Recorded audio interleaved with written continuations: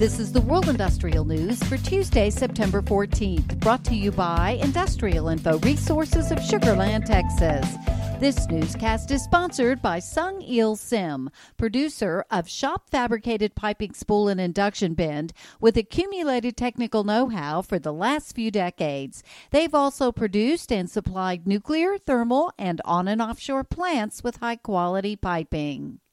Industrial Info is tracking 123 transportation projects worth $103.15 billion that are under construction in the U.S.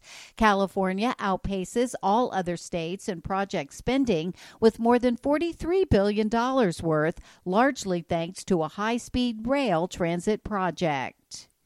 New Mexico is transitioning to renewable energy in a big way.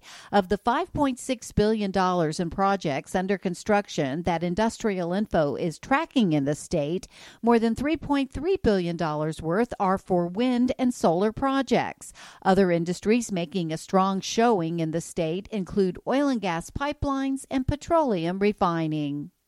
Industrial Info is tracking more than 630 active wood sector projects in the U.S. and Canada, valued at more than $82 billion.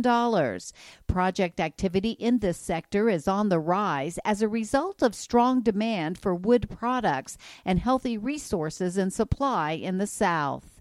And the UK's first deep geothermal power plant in Cornwall has announced record levels of lithium in its geothermal waters, opening the way towards a major market to clean lithium extraction. Geothermal Engineering Limited, the company behind the 1 megawatt United Downs plant, said that recent third-party tests have revealed that there are more than 250 milligrams per liter in the fluid, which is the highest concentration ever discovered in geothermal fluids anywhere in the world.